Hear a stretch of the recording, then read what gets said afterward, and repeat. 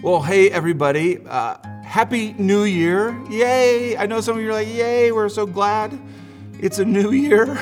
2021, yay. Just to not have to say 2020 anymore. Well, here's what I want to do, because I think we're in a little danger of not giving 2020 some credit. That's what I want to talk about. So what do we do with 2020? Do we just kick it and keep kicking it? Do we run from it? And no one's allowed anymore to say 2020. Don't say it. It's the word you can never speak again. Now, there's a lot of ways I think we can treat 2020. We can loathe it, and frankly, there's an easy way to loathe it. There's a lot of things to loathe about 2020. We can loathe it or learn from it. Learn something.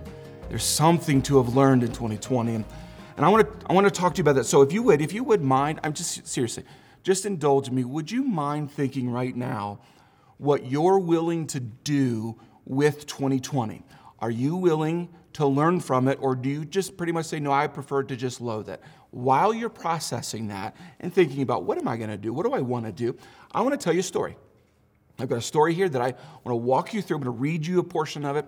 Let me give you context about the story. The story is about a guy named Moses. It's not just about the guy Moses, but he's one of the main characters.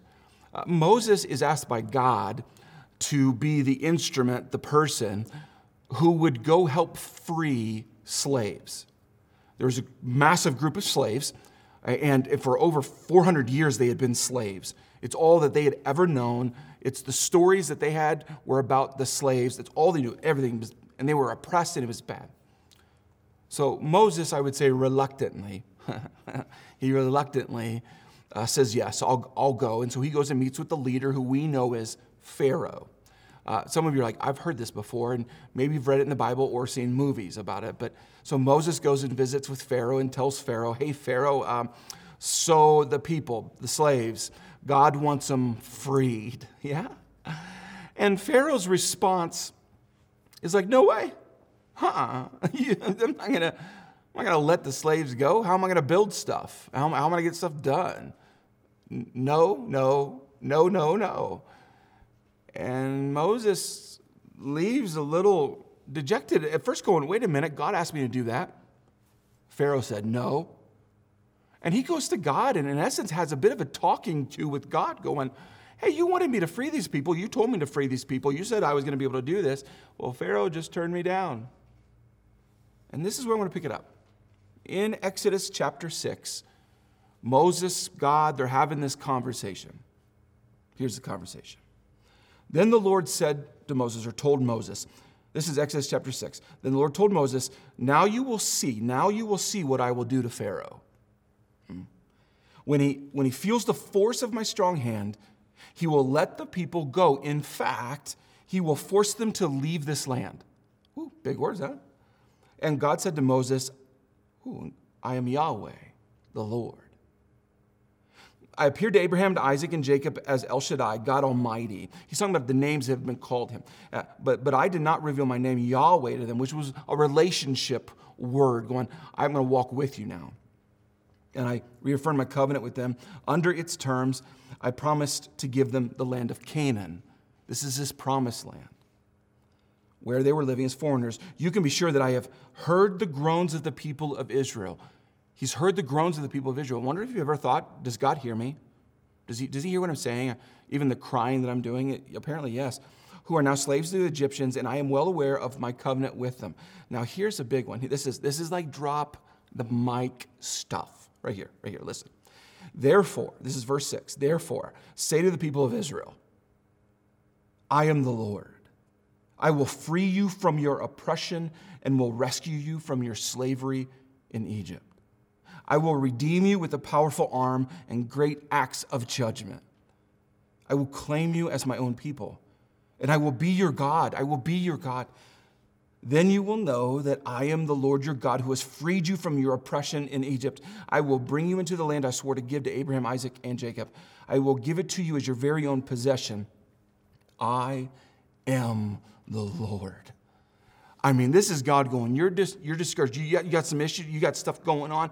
I'm about to free you. I'm about to do it in a mighty way. Come on, drop the mic. Powerful moment. Think about how you would receive that if for 400 years your people had been in slavery and you just got a message straight from God. I am coming. I am going to free you from this. Yeah. That wasn't their response. They didn't receive it that way at all. Exodus 6, verse 9.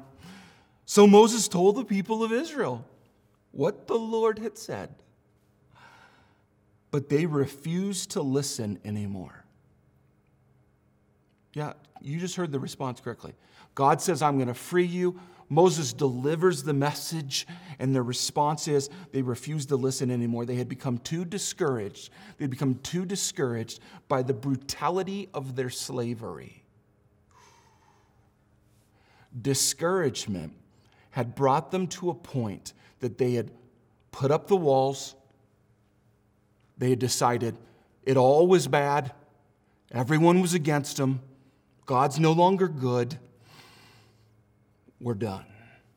So my question for you is, when you look at 2020, what has discouragement done to you?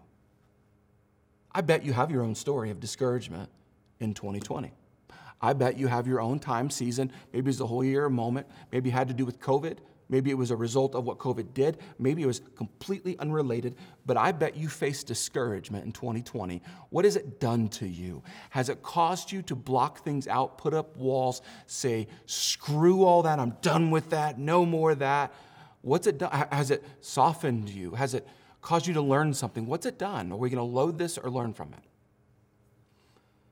There's examples in history of discouragement doing things to people. Van Gogh, you're probably familiar with Van Gogh. He's one of them. He wrestled, battled discouragement his whole life, frankly. If you don't know about Van Gogh, you obviously, if you paid attention in class at all, you've heard of Van Gogh. Now a world-renowned artist. But I don't know if you know this, that during his lifetime, he hardly sold a single painting, a single work of art. He wasn't a big deal. And faced discouragement. But you know him as an artist. Did you know that before he was ever an artist, he tried a bunch of other things? I've got a list here. He tried to get into school. He wanted to be a pastor and tried to get into school to be a pastor and got rejected. They wouldn't let him into school. He tried to be a missionary, saying, okay, so a church doesn't want me. Maybe I'll go to a group of people who don't even know about Jesus and I'll be a missionary to them. He got rejected from that, wasn't able to do that. Finally, he came to the conclusion going, I'm at this ultimate level of discouragement. What he knew about himself, though, was he was good at art. He was aware of that. He was very creative. And in the midst of his discouragement, here's a quote. In spite of everything, I shall rise again. I will take up my pencil. That's what an artist does, right? I will take up my pencil, which I have forsaken in my great disappointment, my great discouragement. I wonder what you've forsaken in your great discouragement. I will take up my pencil, which I have forsaken in my great discouragement, and I will go on with my drawing. Unfortunately, Van Gogh didn't always take that approach. If you read the history of his life, he eventually stopped picking up the pencil. I would tell you every discouragement has something to learn from. Every discouragement that you and I will ever face has something that we can press into our soul and say, I don't like that it happened. I don't want it to happen again. But there's something to learn. Every discouragement has something to learn. In fact, I would tell you, if you study God's word, you'll find that we are pushed to actually learn from discouragement. Let me 1 Corinthians chapter 15. 1 Corinthians 15, verse 57. But thank God he gives us victory over sin. Perhaps that's where your discouragement came from. And death through our Lord Jesus Christ. So my dear brothers and sisters, be strong and immovable. Be strong and immovable. Always work enthusiastically for the Lord, for you know that nothing you do for the Lord, listen to this, nothing you do for the Lord is ever useless. It's never useless. I mean, if you've been a part of our church over the past, let's say, couple months, you've heard me tell you multiple personal stories. And I've talked to you, been trying to be open with you that in 2020, there were often moments where I was like, is that useless? Are we being useless? Am I being useless? Am I wasting something? What's the point of that? If you probably look at something and go, I went through that discouragement. I'm in this discouragement. Is what I'm going through useless? Most of us have a tendency to think that if it's bad, it's useless. Most of us think that if it's not what we dreamt of, it's something that we will never use. No, every discouragement has a lesson to learn. And don't be like the Hebrews, the Israelites in the story I read to you. Don't hear about how God wants to use it now and do something with it and tune him out because you are so discouraged you don't want to hear anymore. Don't make 2021 a time that you just do this. And I think that's what many of us are in danger of treating 2021 as we don't want it to be 2020. Come on, that's what we do. You probably have done it in a relationship where you had a bad one, started a new one, but you treated the new one based on how the other one went. And so many of us treat lives like, I don't want to re-experience what I experienced, so I'm just going to shut down, block out, not do. No. There's simply a better way, a healthier way to look at life and say, I have something to learn, and if I learn it, I can grow. Let me take you back to the Deuteronomy. I was reading you Deuteronomy, the story about the Hebrews, and I was explaining some things out of Exodus, and it's the same people, and the same people eventually get told something that I think is worth telling you. So you got to remember, a group of people who were slaves, they get out of it, they kind of put up the wall, say, I'm not sure, and they had troubles with God, and eventually their leader speaks to them. Same group of people, different time. Deuteronomy 6:12. Be careful, good words, be careful that you do not forget the Lord. Be careful that you do not forget the Lord who brought you out of Egypt, out of the land of slavery. Don't forget. I'd like to bring up with you that you and I need to pay attention to what we're trying to forget. And I'm telling you, God did good things in 2020. He may have used opposition, problems, pain, bad news. I know some of you had things canceled that you were so looking forward to. I know some of you had to reschedule, replan, restructure. I know some of you had to have conversations that were extremely difficult with people you work with family members. I know some of you got the worst of the worst news. I know some of you are looking at life and it's full of fear. That's what you see. It's what you feel. It's what you even feel is verified by reports and studies and news. You're like, what do I do with this? We've got to find what God did. We've got to dig for it. I've got a behavior that I do. I think I've mentioned this before. Let me be pretty open with this. This is something that's always near me at the house. It's just a notebook. If you open it up, I'm not going to let you read this, by the way. But I can show you in short form that you see some writing. It's a 5-year journal where each year I just write a little bit, and you can see even when I started it. And I write, what I do is I write conversations to God, sentences to God. Here's what went on today, or here's what I hope goes on today. God help me with, or sometimes I list you by name if I know that you're wrestling with something, and I put it in here. And, the day of, when I do this the day of, I got to be frank with you, it's not always the most moving thing when I write down here. What's moving to me is when I've had it long enough that I write down something and I look, what did I write on the same day last year? And when I look at, when I take a time, I write what I wrote, today, but then I look at what I write last year. I look at, oh my goodness, that happened on this day last year. Some of you, this is why you like Facebook memories and stuff like that. You're like, oh my goodness, that was 5 years ago or 7 years ago, and whoa. But what grips me and what I'm ashamed to tell you is how much I forget what God does in my own life. Because the bad usually overshadows the good. And many of the problems that I've written around and talked about, like in this notebook, I've seen God do and change things in powerful ways. I've seen Him heal people. I've seen Him intervene. I've written times where there were very dark days of this happened, and then a year later going, wow, that happened, but after that, God began to do things. I'm telling you, you and I are not great at documenting what God has done. We're great at documenting and remembering when He doesn't do what He wanted Him to have done. So what do we do? What do we do? What do we do?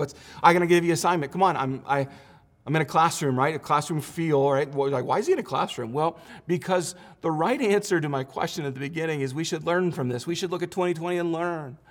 So in this classroom, welcome to my classroom, by the way. You can call me Mr. Canan.